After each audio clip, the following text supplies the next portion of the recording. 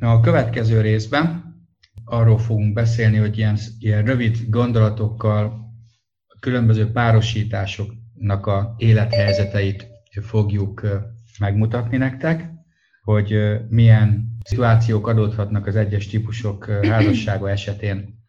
Tehát sokszor látjuk azt, hogy az ellentétek vonzzák egymást, és ebben is megvan ez, hogy nagyon szimpatikus a másiknak az erőssége, ami nekem gyengeségem, és így nem tudatos sokszor ez a választás, de rácsodálkozunk egy pár év múlva, hogy tényleg hát ez így alakult.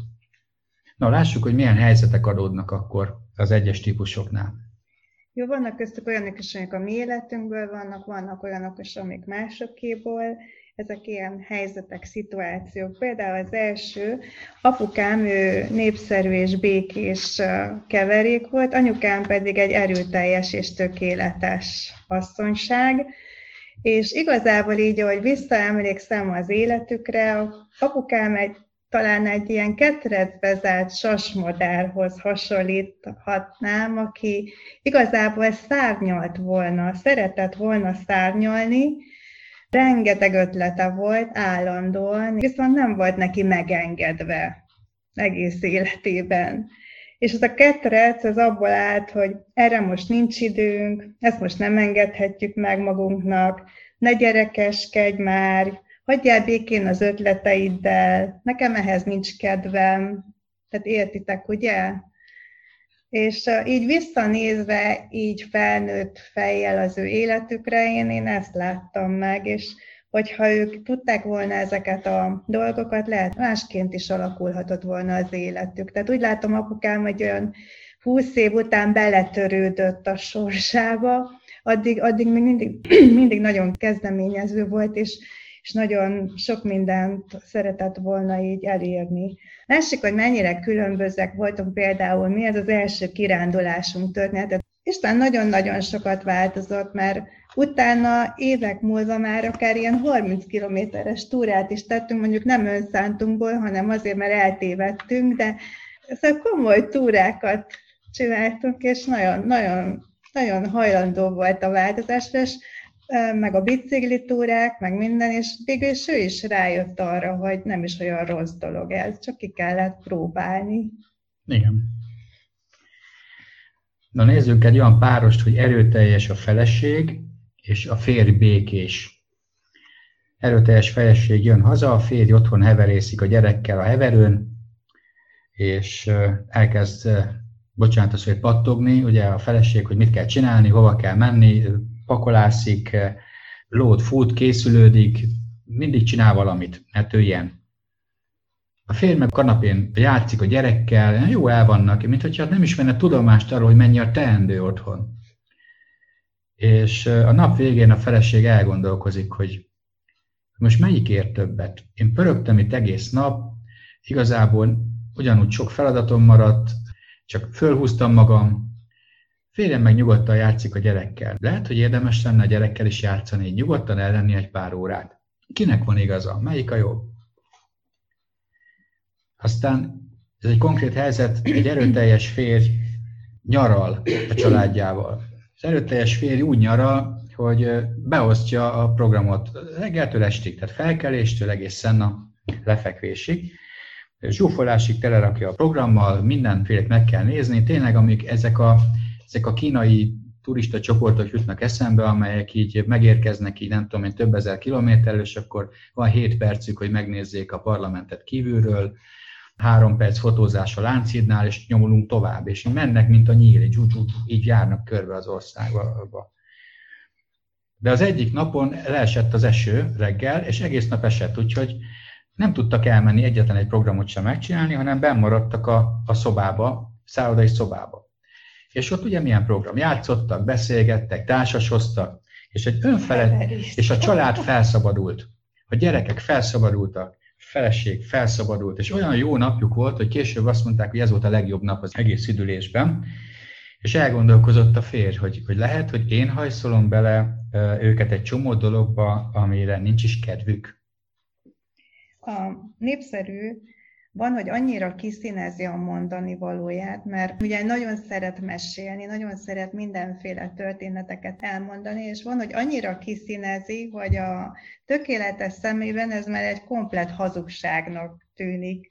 Majd olvassátok, van ebben a könyvben egy történet, hogy elmeséli, most pontosan én sem emlékszem a részletekre, tehát a feleség vagy a férj, szóval valamelyikük nagyon pontosan elmeséli az üdülést, hogy mentek a hajóval, stb., és hogy mi volt, és a hajón, és nagyon-nagyon részletesen, mire a férj megszólal egy olyan óra múlva, hogy te drágám, repülővel mentünk.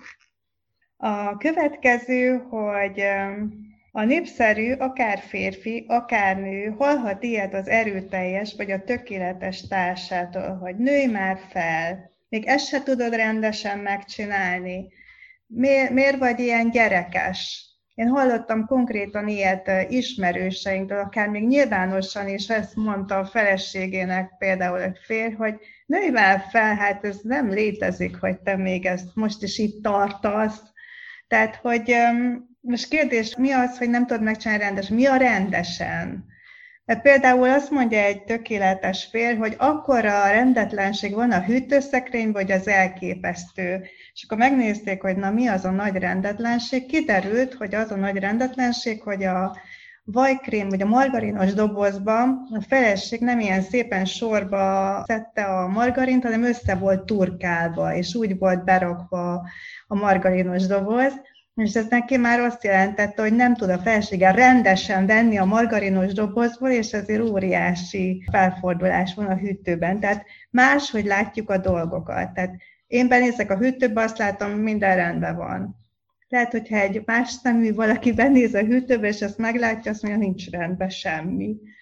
Tehát, hogy ennyire máshogy láthatjuk a dolgokat, és nyilván, hogyha rájövünk, hogy a másiknak ez eszébe se jut, akkor nem csinálunk belőle akkor a problémát. Vagy például, hogyha mondjuk ez fontos lenne a férjemnek, akkor én lehet, hogy az ő kedvéért sorba szedném.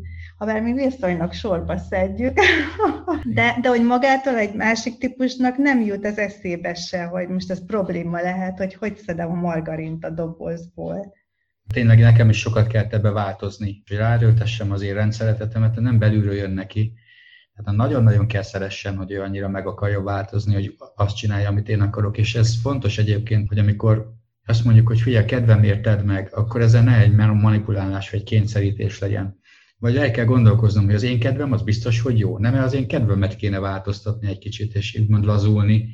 Én nagyon sokat lazultam, de 29 év vagyunk házasok, tehát akkor, hogy milyen voltam, meg most, tehát ég és föld a kettő közti különbség.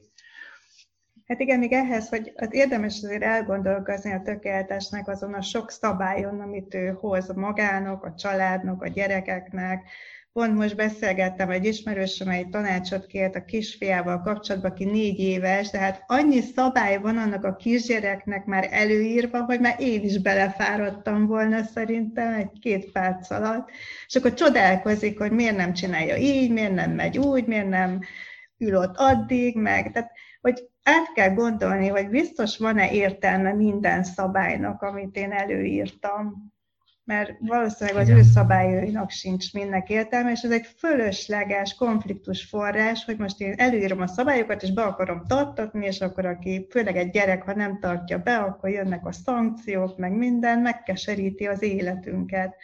Nyilván a fontos szabályok oké, de csak ilyen, mert csak nekem így van kedvem szabályok, azok nem hiszem, hogy túl sokat jelentenek. Na hát erről sokat tudnánk beszélni. Van egy ismerősünk, akinél megszületett a gyerek, és az apuka, aki egy erőteljes, ő egy táblázatba fölírta, hogy a gyereknek mennyit kell híznia. És megvolt a diagram, megvolt az emelet, tehát pontosan megvolt, melyik nap hány gramot kell mutatni, és le is mérték, és le is igazolták, és hogyha nem annyi volt, akkor hajtás volt. És egyszerűen el sem tudom képzelni, hogy ebből mi fog tudni kinőni, hogyha nem változnak meg. De azt sajnos el tudom, és így próbáltunk is velük, hát majd meglátjuk. Na, egy kicsit a tökéletesről, ugye magunkról. Ugye még egyszer a tökéletes az a személyiség, vagy hát a vérmérsékletünkre vonatkozik, nem az állapotunkra, vagy a minőségünkre.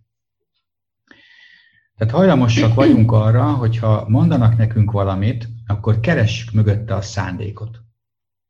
Miért mondta? Hátsó szándékot, ugye? Miért mondta? Mire gondolt, amikor az a hanglejtés, az ott lehet, hogy arra utalt, hogy azt mondta, hogy szeret, de igazából úgy mondta, hogy a T betűt, ahogy megnyomta, szerintem abból az is kijöhet, hogy nem is.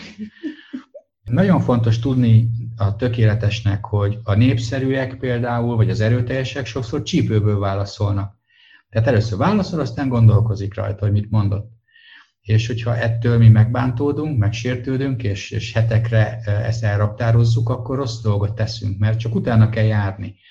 És kiderül, hogy nem is úgy volt, meg nem is az volt mögötte. Tehát a tökéletesek nagyon képesek arra, hogy egyetlen egy puzzle darabból kirakják az egész 1000 darabost.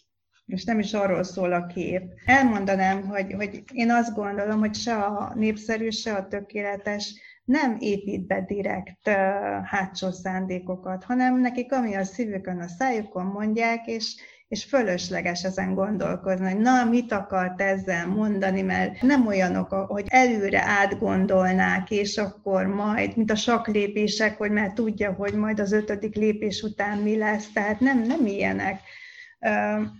Lehet, hogy egy tökéletes az gondolkozik a mondani valójában ilyen dolgokon, de a másik kettő biztos, hogy nem. Tehát ne keressük ezt, ez nagyon fontos.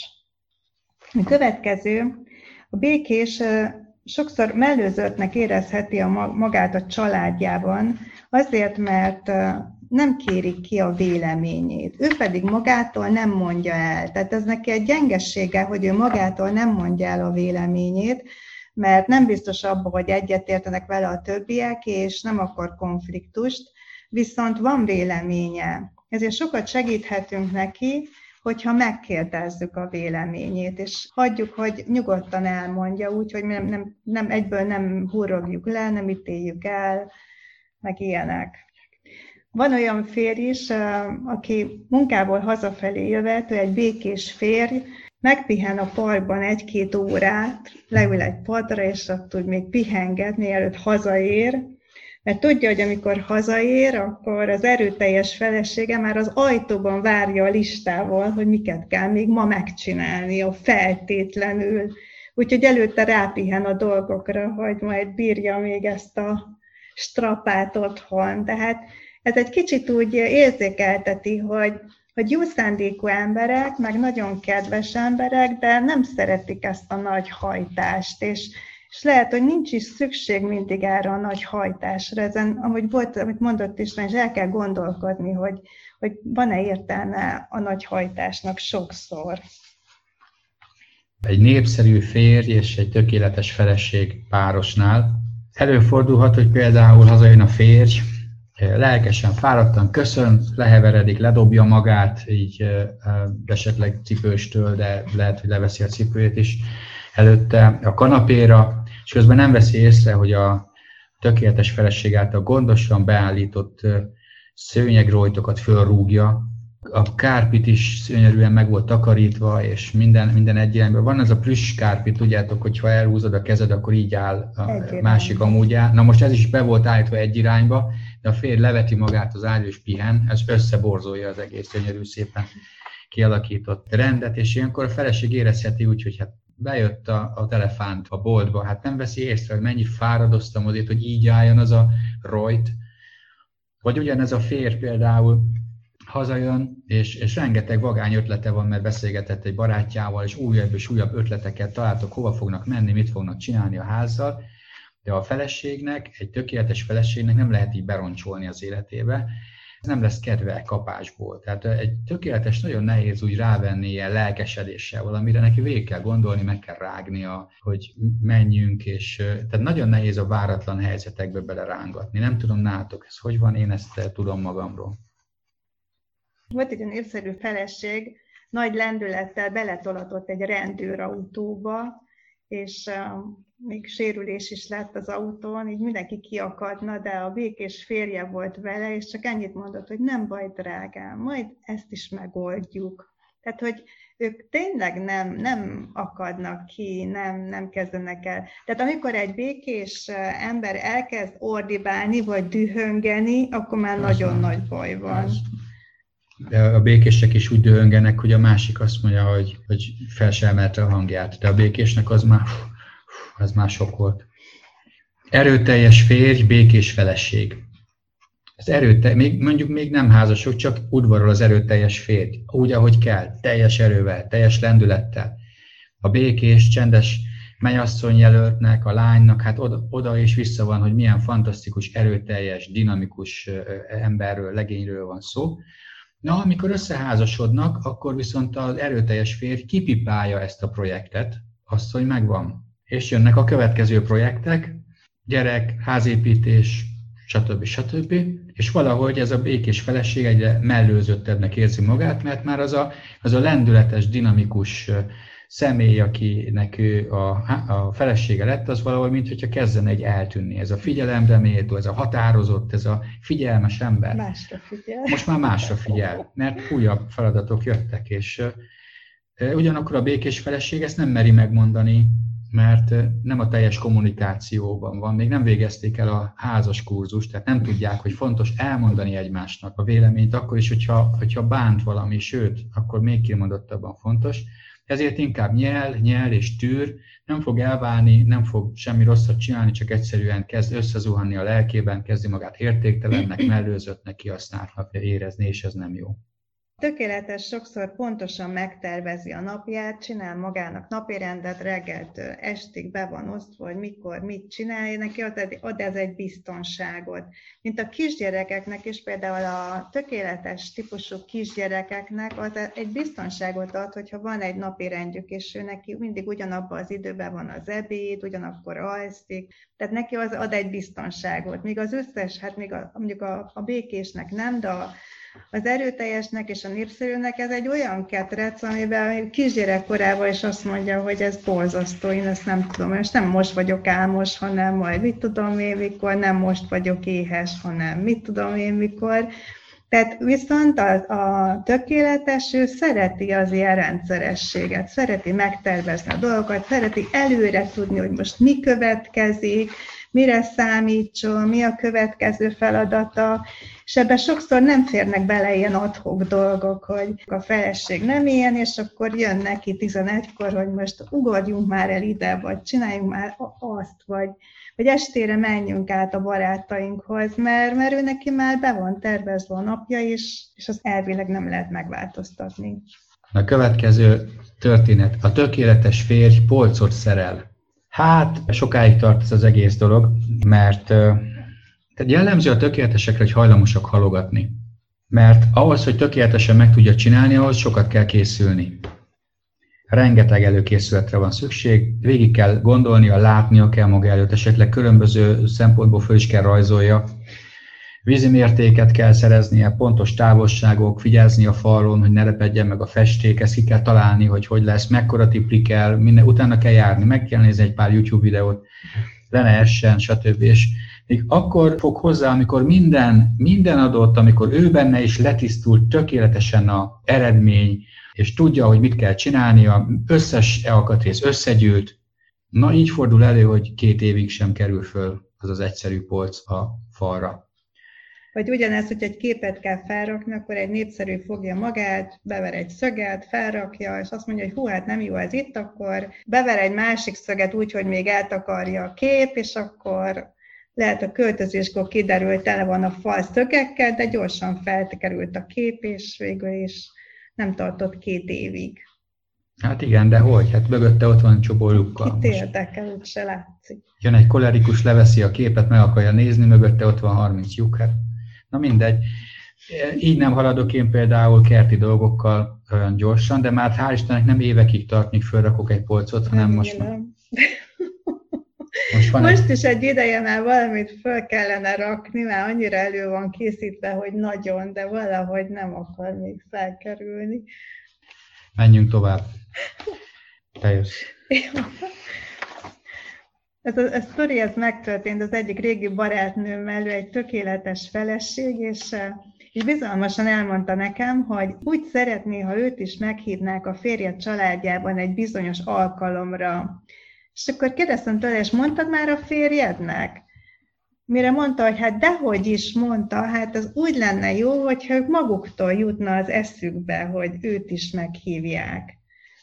És ez egy csapda igazából a tökéletesnek, mert lehet, hogy a többiek nem ilyen gondolatolvasók, és ugyanakkor lehet, hogy nagyon szívesen látják őt, és szívesen meghívják, és örömmel látják, még akkor is, ha maguktól nem jut eszükbe. Tehát, hogy a titkos vágyait, vagy gondolatait jobb, hogyha mégis elmondja annak, akit szeret, és akkor sokkal inkább meg fognak azok történni, mint hogy azt várja titokban, hogy mások kitalálják az ő gondolatait, az ő érzéseit, az ő vágyait, mert akkor lehet, hogy csalódást fogja érni, mert az a másiknak ezt nem jut eszébe, hogy most kitalálja, de amúgy meg nagyon szívesen teszi azt meg. Nagyon fontos, hogy beszéljen arról egy tökéletes, amit ő érez, amit ő szeretne, ami a szívébe van, még akkor is, ha nehéz neki. Igen, ez abszolút így van. Ugye az erőteljesek nagyon szívesen adnak tanácsot, nem biztos megerősítitek. Tehát ha akarja a másik, ha nem. Tehát nem ennyire fontos az, hogy ő akarja vagy nem, van tanács. És ezt a tanácsot el kell mondani a másiknak, mert hogy menjek el én onnan, ha ő nem tudja meg az, hogy neki mit kéne csinálnia. Helyesen, jól, pontosan, ahogy kell. Na, vigyázni kell erre, hogy az erőteljeseknek gondolják el, hogy biztos, hogy arra a tanácsra most ott nagyon nagy szükség van, vagy az segít. Ha nem kérnek tőle, akkor nem biztos, hogy kell adni. A következő, hogy igazából, hogyha belegondoltok, akkor az erőteljes annyira aktív, hogy még a pihenés alatt is azon jár az esze, és azon gondolkozik, hogy mit fog csinálni, mi a következő teendő. Míg az ellentéte a békés, az a munka alatt is azon gondolkozik, hogy milyen jó lesz majd, ha pihenhetek végre. Ugye sokszor van olyan helyzet, amikor erőteljes személyiség van együtt, vagy dolgozik együtt, akár a házasságban más típusúakkal, hogy ő nagyon röviden elmondja, hogy mit kell csinálni, és nem igen magyarázza el, mert azt gondolja, hogy ez természetes. Figyelnünk kell arra, hogy az erőteljes tanulja meg. A tökéletesnek például alaposan el kell magyarázni, hogy mit kell csinálni. Egy tökéletesnek nem lehet azt elmondani, hogy figyelj már, menj oda, hova, mivel, mikor, miért, az egy más kérdés, de az is egy fontos dolog. Mivel fogok oda menni, mivel jövök vissza, hogy lesz ez az egész. Én szívesen megcsinálok mindent, csak magyarázd el, hogy mit szeretnél. A békésnek is el kell magyarázni. Egyébként a békések is szívesen dolgoznak, hogyha tudják, meg ha ki lehet őket, meg ha nincs ágy, tehát meg ha muszáj. Tehát amikor tényleg nincs más, akkor ők megteszik, és egyébként jól dolgoznak, és pontosan. Tehát lehet, hogy mondtuk már, de mondjuk újra, hogy a különböző vérmérsékletek között nem az, hogy egyik jobb, mint a másik, vagy az egyik rosszabb, mint a másik. Nem, ez mind a négy nagyon jó. Mind a négyből lehet nagyon-nagyon jó. Sőt, például nagyon érdekes, azt mondják, hogy csak az erőteljes típusú a jó vezető. Mi meg azt tapasztaljuk, hogy mindegyik típusnál, tehát nagyon jó békés vezetőt láttunk, nagyon jó tökéletes vezetőt láttunk, nagyon jó szangvinikus vezetőt láttunk. Attól függ, hogy milyen területen vannak, vagy milyen szakában vannak mondjuk a vezetésnek. Úgyhogy nem lehet ilyen, hogy mondjam, prekoncepciókat így ráfogni az emberre. Na a lényeg, hogy az erőteljesnek azt kell megtanulni, hogy világosan mondja el, hogy ő mit szeretne, türelmesen, ami neki egy feladat, kihívás, de elmondja, akkor tud hivatkozni az, aki kapta a feladatot, hogy mit kell megcsinálnia, és hogyan. Tehát ezt kell tanulniuk, és ezt kell erősíteniük az erőteljeseknek. Ez egy kicsit más téma. A tökéleteseknek a gyerekei gyakran nem érzik, hogy igazából szeretik őket, és olyannak fogadják el, amilyenek, mert úgy érzik valahol, hogy sosem érik el a mércét. Tehát az, hogy nem elég, úgy érzik, hogy nem elég jók. Erre tudok egy olyan példát mondani, hogy az anyukám volt ugye ilyen típus, és emlékszem, minden hétvégén volt a takarítás, és mindig letörölgettem a port, meg nem tudom már mik voltak a feladataim, és képzeljétek el, hogy soha nem volt az, hogy azt mondta volna az anyu, hogy jaj, de nagyon jól kitakarítottál, és hogy milyen szép, hanem mindig jött, és állandóan mindig talált egy olyan helyet, ahol tudjátok, így végighúzta az ujját, és akkor hát itt nem jártál, kislányom.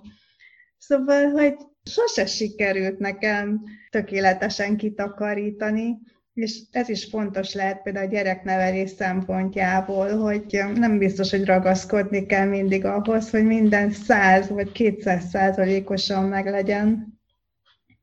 És tökéletes szülőnek lenni. Én az vagyok, tudom, és mennyire nehéz dicsérni. Mert én megdicsérek nagyon szívesen mindenkit, ha azt tökéletesen megcsinálja. De hát nem csinálja. Tehát mindig van benne valami apróság, ami nem jön össze. És az a gyerekneveléshez, illetve a család területre vezet át. De itt is nagyon fontos, hogy például ugyanígy hiányzik sokszor ez a pozitív megerősítés, vagy hiányzott régebben nagyon sokszor, most már jóval többször van, de még most is, hogy csak úgy dicsérni. Tehát egy tökéletes nagyon nehezen csak úgy dicsér, mert mire? Mert oké, megcsinálta a gyerek, jó van, de hát lehetett volna az jobban is, és akkor most hogy dicsérjen meg 3-assal? Tehát, hogy jó volt gyerek, de. Vagy hú, nagyon szeretlek, de. És képzeljétek el, hogy nekem egyszerűen a szótáromból hiányoztak ezek a szavak, a dicsérő szavak. És amikor a középső fiam mondta egyszer, nem is nekem, hanem az anyjának, hogy igazából én tudom, hogy apa szeret, tudom, de nem érzem. Nem tudom vele éreztetni, és ez nagy gond. De ez ugyanez igaz a házasságra is. Mert ugye a tökéletesek, amikor például valami konfliktus van, és az már egy másik téma, megyünk tovább, hogy ők nem veszekszenek. Tehát nagyon ritkán állunk neki kiabálni, veszekedni, vitatkozni. Mondjuk egy erőteljes, vagy egy népszerű, lazán, gond nélkül. A békésen meg nem lehet. Vagy hát nehéz, mert benyeli a dolgokat, és ő nem is akar konfliktusba keveredni. De a tökéletes az érzi a szívébe azt a bajt, a fájdalmat, rossz kedvű lesz, stb., de nem mondja meg. Találja ki a másik. Mert ha a másik kitalálja, akkor az igazi, akkor tényleg látszik, hogy tudja, hogy mi van bennem. Mert a másik nem lélegbúvár feltétlenül, aki azzal foglalkozik nap 24 órában, hogy jaj, most miért érzi magát így a feleségem, vagy miért csinál ezt a férjem? Hát én nem tudom. Úgyhogy meg kell tanulnunk őszintén kimondani, hogy figyelj, mi az, ami bántott, vagy mi az, ami rosszul esett, és aztán a legtöbb esetben ez pillanatok alatt megoldódik.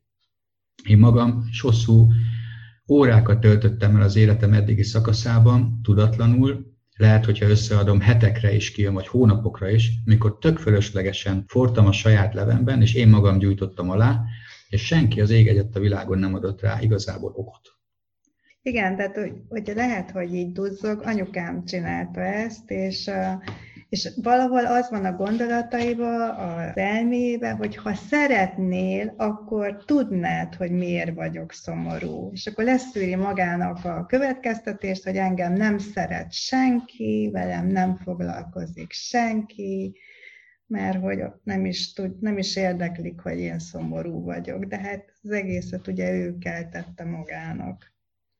A másik, hogy a békéssel kapcsolatban minél jobban nyaggatjuk őt, hogy menjél már, csináld már, vagy határozd el magadat, ez ő rajta nem segít, még jobban megmakacsolja magát. És ezt is tapasztalatból tudjuk, van egy ismerősünk, hogy tényleg nagyon alkalmazkodó, meg nagyon kerüli a konfliktust, viszont volt olyan szituáció, amiben így megmakacsolta magát, és annyira csökönyösen ragaszkodott ahhoz a dologhoz, hogy abból viszont ki se lehetett őt robbantani. Nem lehetett sehogy sem meggyőzni, akkor ő eldöntötte, és ő ahhoz ragaszkodott. Tehát ilyen másik oldal is van egy kicsit ennél a típusnál. Most szeretném még néhány történetet felolvasni. Egyszer egy házaspár keresett fel tanácsért, amely a jellegzetes, népszerű, tökéletes problémával küszködött. Tehát az egyik népszerű, a másik tökéletes. Az üzletkötő, Chuck, így hívták a srácot, a társaság lelkeként sosem fogyott ki a vidám mondani valóból. A tökéletes felesége elmondta, azonnal vonzalmat érzett a férfi iránt, aki az ő tétovaságával szemben feltűnően magabiztosnak látszott. Az asszony nehezen boldogult a társas érintkezésben, irtózott a tömegtől, de a férjét kitárulkozó, jóképű, elragadó, beszédes, éles eszű egyéniségként írta le. Úgy gondolta, hogy kapcsolatuk pótolhatja ezeket a belőle hiányzó tulajdonságokat. De mire az asszony hozzám fordult, mély depresszióba esett. Tökéletes házasságot szeretett volna, de a férje mindent rosszul csinált. Sosem ért haza pontosan vacsorára, pedig időben el volt készítve az étel. és azért a feleség személyes sértésnek vette a késést. Ráadásul, amikor a férfi végre beesett az ajtón, láthatóan észre sem vette, hogy korábban kellett volna jönnie. Az asszony 2 percenként nézi az óráját, és azt képzelte, hogy a férje is így tesz, következésképp csak szándékosan késhet. Mégsem tette szóvá a problémát, mert nem akart súrlódást. Látta, hogy milyen szétszórt a férje, gyakran elhagyja a kulcsait, ezért a felesége vett neki egy akasztós kulcstáblát, felszerelte a bejárati ajtó mellé, és várta, hogy a férje felfedezze ezt az újítást. De hiába.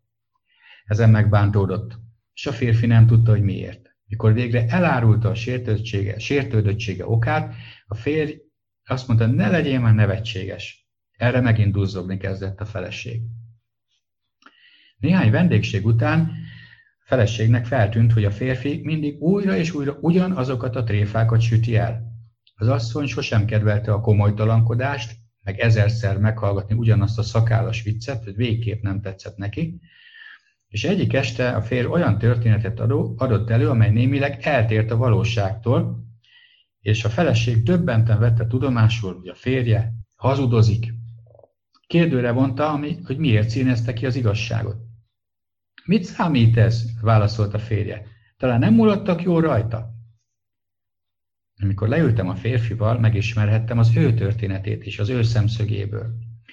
Nagyon kellemes, rokonszenves ember volt, rögtön láttam, hogy miért szeretett bele a felesége. Sok házas párhoz hasonlóan rosszul illettek egymáshoz, de a férj biztosra vette, hogy nem lenne semmi baj, ha a felesége egy picit elengedné magát.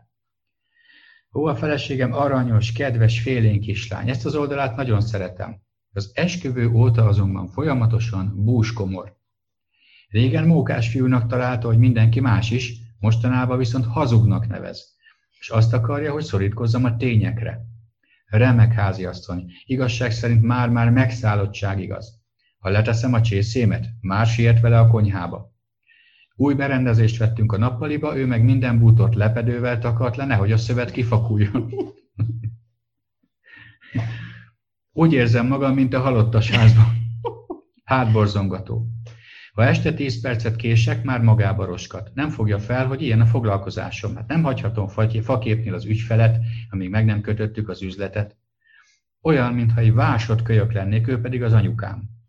Mit évők legyünk ezzel a férjel és feleséggel? Sok probléma magától megoldódik, ha a felek képesek felülemelkedni a helyzeten, és némileg tárgyilagosan tekintik önmagukat. Adtam neki egy sorozatot a személyiségünk rejtett tartalékaiból, egy oktatókazettából, és amikor újra találkoztunk, és együtt hallgatták, és azt mondtam nekik, hogy csak akkor találkozzunk újra, ha már végighallgatták. 1 hét múlva az asszony felhívott hangjából ítéve, mintha kicserélték volna. Nem mehetnénk át? És a következőket mesélte. Ostobának érzem magam, hogy nem jöttem rá előbb, mi a baj. Ezek az üzenetek felnyitották a szemeinket, és mind a ketten magunkra ismertünk. A férjem megértette, hogy nem az anyja szerepét akarom eljátszani, csupán tökéletesként mindenben a kifogástalanra törekszem. Először beszéltük meg nyíltan a problémáinkat. És most döbbentem rá, hogy sohasem tártam fel neki az érzéseimet. Azt vártam volna, hogy olvasson a gondolataimban, és mivel nem tette, elszomorodtam. Átgondoltuk, miben különbözünk egymástól. Azelőtt 6-ra készítettem el a vacsorát, mert így tartottam helyesnek. Férjem meg fél hét után ért haza.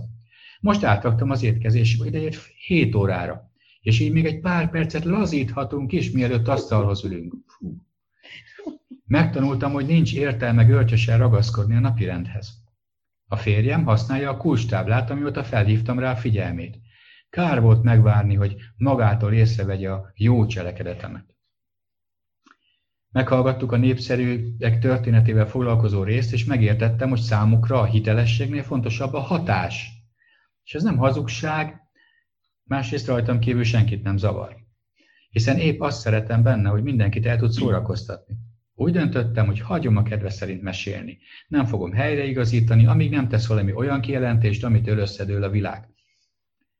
Miután lejátszottuk a kazettákat, tehát meghallgattuk az üzeneteket, a férjem megkérdezte, hogy nem vehetnénk le a húzatokat a bútorról? Mert hogy úgy fest a lakás, mint egy ravatalazó. Azelőtt én vérig sértettem volna, hogy bírálgatja a háziasszonyi tevékenységemet, most viszont elmosolyodtam, és segítettem neki összehajtogatni a lepedőket. Ha 10 év múlva kifakulnak a fotelek, majd veszünk újat. Köszönöm a segítséget. Ráébredtem, hogy mennyire sótlan és nyomasztó lettem. Nem nagyon vidítottam fel a férjem életét. Most már megbeszéljük a problémáinkat, és jót nevetünk rajta. Egy héttel azután, hogy hazaértünk a nászutunkról, moziba mentünk.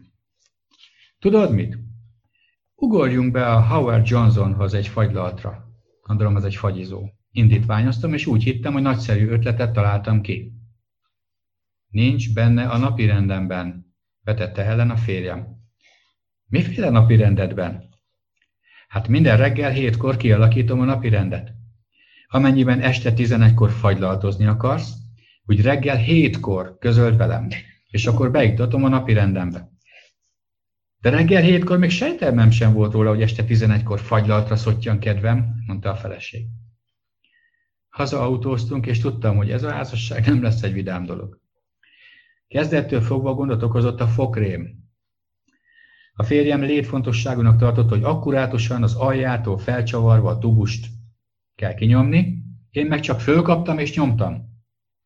Ő rendületlenül igyekezett kiegyengetni és tisztogatta a kupakra tapadt pasztát, én azonban észre sem vettem, hogy mit művel. A népszerű és a tökéletes házasságának egyik alapvető feszültségforrása az, hogy a népszerű nem is tud arról, hogy valamit rosszul csinál, mert a tökéletes nem akarja nyíltan felvállalni a problémát. Inkább csendben helyreállítja a károkat, abban a hiszemben, hogy a népszerű előbb-utóbb magától is tanul a tapasztaltakból. Ő azonban nem érti meg a célzásokat, így biztos nem oldódik meg a helyzet. Mire a tökéletes eljut odáig, hogy szóvá kell tennie egy dolgot, hosszú időn át felfokozódott érzelmi nyomás varázsveszekedésben robban ki. A személyiség típusok megértésével ezek a problémák elkerülhetők. A tökéletes eldönti, fontos kérdése vagy sem, hogy kinyissa a száját, mielőtt felzaklatná magát. A népszerű megpróbál helyesen viselkedni, a tökéletes pedig megtanulja elnézni a hibákat.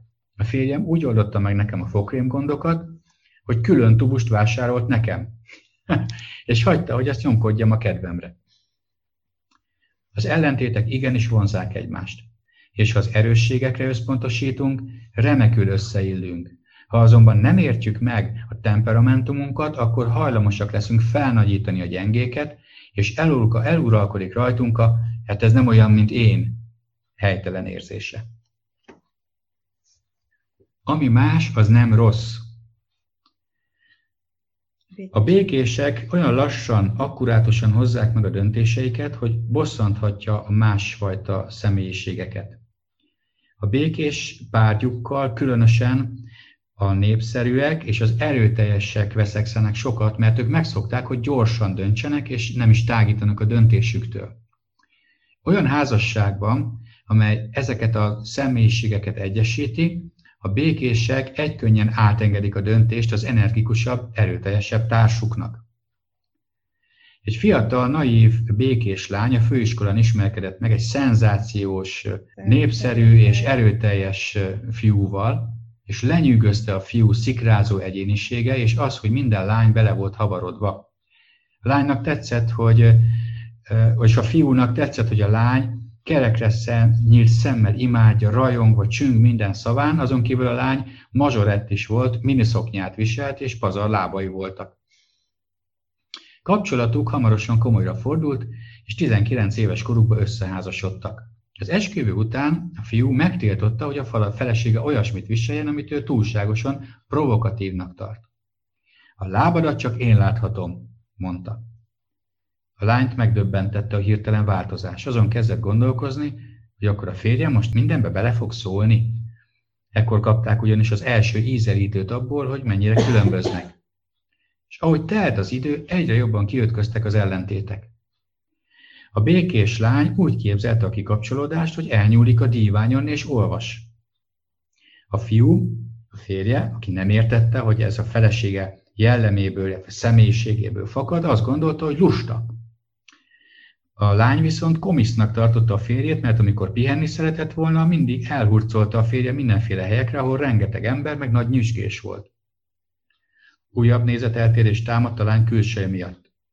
A lány, a fiú, a férj azt szerette volna, hogy a felesége úgy nézzen ki, mint egy modell. Annak idején is a külsejére figyelt fel. A lánynak azonban orvosa egészségügyi okokból fogamzásgátló tablettát írt fel, amitől az asszony meghízott. Ezért a fiú örökösen szemére hányta ezt a túlsúlyt, ami állandó feszültségforrás volt. A békés feleségének viszont arra lett volna szüksége, hogy érezze, hogy ő értékes. De ebből csak annyit érzett, hogy csökkent értékű, és ezért nem szeretik. De a békés feleség kerülte a nyílt összecsapást, ahogy általában szokták, és egy csöndes konoksághoz menekült. Azon gondolkozott, hogy a férje már úgyse szereti, akkor minek fáradozzon azon, hogy lefogy. Így tovább hízott. Persze ő is rájött, hogy ez helytelen, de nem tudta, mi más tehetne. Fiatalok, éretlenek voltak mindketten, sejtelmük sem volt a másik érzelmi igényeiről. A feleség egészségügyi problémái megmaradtak, és ő egyre passzívabb lett. Békés létére mindig nehezére esett döntéseket hozni, és a férjére bízta, hogy határozzon mindenben, mert így könnyebb, és így a minimumra csökkentette a konfliktusokat. De a felszín mögött kínoszta a bizonytalanság. Nem tett jót az önbecsülésének, amikor lemondott a döntéshozatalról, és feltétel nélkül átengedte a férjének a kormányrudat. Ezekben a feszült időkben teherbe esett a feleség. Fogalma sem volt, miként vállalhatna ilyen lelkiállapotban csecsemővel járó felelősséget. Egyáltalán föl tudnak ők nevelni egy gyereket? Az első gyerekük születése után kénytelenek voltak felnőni és szembenézni a valósággal. Az egyház községben akkor kezdődött a házassági tanácsadás, személyiség rejtett tartalékaira oktattak fiatal házaspárokat, és mind a ketten elmentek ezekre a tanfolyamokra, és itt tanulták meg, hogy miért különböznek, és hogy ez miért okozott gondot a házasságukban. A feleség évekig viselte a bűntudatot házasságuk összes problémájáért. Ő hízott meg, ő volt képtelen dönteni, férje pedig rávágta, hogy így van. Mindenben a feleségem a hibás. De amikor megtanulták, hogy miben különböznek a temperamentumok, rájöttek, hogy mindkettőjük gyengességei idézték elő a házasságukba a sikerét. Mára a feleség magabiztos, békés lett, akinek a férje megérti, hogy a feleségének értékesnek kell éreznie magát. Az asszony megtanulta kifejezésre juttatni gondolatait, érzéseit, és ha kell, ma már érett döntéseket is tud hozni. Az erőteljes férj pedig megtanulta, hogy mennyire fontos türelmet mutatnia az ő békés felesége iránt, mert már látja, hogy ha nem képes fékezni a rámenős egyéniségét, annak a házasságuk láthatja a kárát. Vannak párok, akiknek az egész házassága másból sem áll, csak szemrehányásból. A feleséghez hasonlóan a békések gyakran áldozatul esnek ennek a szemrehányósdinak, mert magukra vállalják a felelősséget mindenért, ami rossz a házasságban. Ám nehéz szeretni valakit, akinek az a legfőbb gondja, hogy mindenben a másik a hibás. A temperamentumok ismerete és megértése véget vethet ennek a szemrehányósdinak. A temperamentumok különbözősége még senkit sem tett rosszá. A békés házastársnak elsősorban arra van szüksége, hogy aki erőteljes házastársa, ne időzzön sokat a gyengeségeinél. Inkább mondja meg neki, hogy szereti, hogy méltányolja egyedülálló személyiségét. Méghozzá minél gyakrabban mondja ezt. Még van sztori hátra, de szerintem lassan befejezzük, mert annyi van, hogy tényleg itt éjszakázhatnánk. A címe az az én ötletem volt. Mivel az erőteljesek szeretnek irányítani, nem mindig fogadják jól, ha másoknak is vannak ötleteik. Azt akarják, hogy mindenki vezetőnek tekintse őket, és nem nagyon szeretik, ha valaki másnak jobb gondolatai támadnak. Ha kapnak egy kis időt, akkor gyakran meglátják más ötletében az értéket, hanem aztán jól vigyázzunk. Olyan lázasan fáradoznak az új terv megvalósításán, hogy egy-kettőre kisajátítják, és a magukénak tekintik. Robert egy nagyon erőteljes személyiség, akinek szinte nincs is más személyiségjegye. Amikor terve vették, hogy eladják a házukat, a felesége azt javasolta, hogy fessék át, és akkor mutatósabb lesz, és jobb árat lehet érte kérni. Nem, vágta rá Robert. Egyetlen centtel sem vagyok hajlandó többet költeni erre a házra. Így adjuk el. És jellegzetes, erőteljes módjára elengedte a füle mellett a felesége véleményét, ragaszkodott a saját álláspontjához. A felesége összeszorította a száját, és némán imádkozott, hogy férje jobb belátásra térjen. Nem is telt el olyan sok idő, hogy a férje rájöjjön, miszerint okos gondolat átfesteni a házat, és nem is lenne olyan nehéz. Alig 2 nappal azután, hogy kifejtette mereven elutasító álláspontját, felkelt korán, elment a boltba, vásárolt festéket és egy kézi festékszórót, és egyetlen nap alatt sikerült tökéletesen átfesteni a házat. A feleség mosolyogva megdicsérte a párja tetterejét. Ha egyszer Robert elhatároz valamit, 100%-os erőbedobással törtet a megfelelő irányba. A férj jellemző példa arra, hogy hogyan viselkedik a legtöbb erőteljes a házasságban. Nem fogadott el tanácsot, nem engedte, hogy a feleségé legyen az utolsó szó, pedig tudta, hogy igaza van a feleségének. Amikor megvásárolta a festéket és a festékszorót, tudta, hogy az asszony okos javaslata szerint jár el, de ezt nem ismerhette be. Hogy néz az ki? Szerencsére a békés felesége megtanulta, hogy a férjének muszáj irányítania, neki pedig nem érdemes felhánytorgatni a férje következetlenségét. Bár az ő ötlete volt a házfestés, hagyta, hogy a férje magának tulajdonítsa az ötletet. Neki csak az volt a lényeg, hogy legyen ez átfestve a ház. Végül is a dicséret nem azonos az elvégzett munkával. Ha erőteljes párod van, mindig tartsd észben, hogy neki muszáj vezetnie. Ha nem hajlandó hallgatni a tanácsaidra, adj neki egy kis időt, hogy fontolóra vehesse. Ha pedig úgy döntenek, hogy megteszik, amit mondasz neki, nem mondd neki, hogy na megmondtam, sokkal jobb, ha szótlan, mosollyal figyeled, ahogy a párod megvalósítja a te gondolataidat, és tudomásul veszed, hogy az erőteljesek így juttatják kifejezéssel, miszerint tetszik nekik egy ötlet. Magyaróhéjban ennyi, és még néhány gondolat a végére. A népszerű kötetlen életet akar élni. A tökéletes, komolyan rendezett életet akar élni. Az erőteljes, aktív életet akar élni, amiben minden az ő kezében van. A békés meg pihenni akar. Sok nyugalmat és pihenést szeretne. Tudnunk kell azt, hogy a házasságunkban mind a ketten tehetünk azért, hogy jobb és egyre jobb legyen a házasság ezeknek az ismeretében, amit hallottunk. Foglalkozzunk a gyengességeinkkel. Próbáljuk meg azokat kiküszöbölni, kis lépésekben, nem kell egyszerre nekiesni mindennek. Például, hogyha valaki feledékeny, az kezdjen el írni egy listát magának. Ugyanakkor legyek megértő a másikkal szemben, amikor ő dolgozik a saját gyengességein, akkor segítsek rajta, ne pedig azt gondoljam, hogy direkt idegesíteni akar még mindig. Hanem vegyem észre, hogy változott, vegyem észre az apró javulásokat. Nem azt, amit még nem. Tehát egy tökéletesnek például ez nem egy egyszerű feladat, ez maga a kihívása. A népszerűnek néhány gondolat, a népszerű nem kell állandóan beszélnie, a csend az nem tragédia. Elég az gyakorolja azt, hogy elkezd egy sztorit, mondja, és amikor így valaki nem figyel, abba hagyja. És hogyha senki nem kérdezi meg, hogy na mondd tovább, akkor nem kell folytatni, mert valószínűleg nem figyelt senki, vagy nem érdekli. Ez nagyon érdekes, a csend az nem tragédia. Igen, pedig úgy képzelni az ember, hogyha egy társaságban vagyunk, és ilyen csend van, hogy ott mindjárt összedől a világ. És ugyanakkor meg kell tanulnia meghallgatni a másikat, és megpróbálni beleélni magát a helyzetébe. Ha tökéletes, mondja el a gondolatait, az érzéseit, még ha nehezére esik is, mondja el. És ne lássunk minden mögött valami hátsó szándékot, mert a legtöbb esetben az nincs. Az erőteljes, nem mindenki olyan céltudatos, mint te, úgyhogy nem kell hajkurászni a másikat feleslegesen, mert ugye ők ezt annak veszik. Az állandó irányítási kényszer sokszor elriaszthatja a barátokat is, mert ki akar egy olyan társaságban lenni, ahol állandóan ugráltatva van. És a negyedik, a békés. Ha valaki békés, mondja el, hogy mit érez. Ne tartsa magába, vegyen egy nagy levegőt, és mondja el bátran. És ki kell írtani a szótárból egy fontos, rövid mondatot. Nekem mindegy. Ez olyan sokszor hangzik el az ő szájból, ezt ki kell írtani. Nem mindegy. Van véleményed, van gondolat, mondd el bátran. Igen, erről egy sztorit még gyorsan elmondanék, mert tényleg az ő válaszuk általában bármit megkérdezel, hogy nekem mindegy. Ez már nem is gondolkodnak, hanem ez így jön is. Ennek a barátnőmnek, akiről az előbb beszéltem, van egy fia, 20 éves körül volt akkor, és venni akart neki egy szőnyeget a szobájába. És akkor kérdezte a fiútól, hogy hát milyen szőnyeget szeretnél. Tipikus válasz, mert ő egy nagyon békés fiú volt, mondta, hogy nekem mindegy.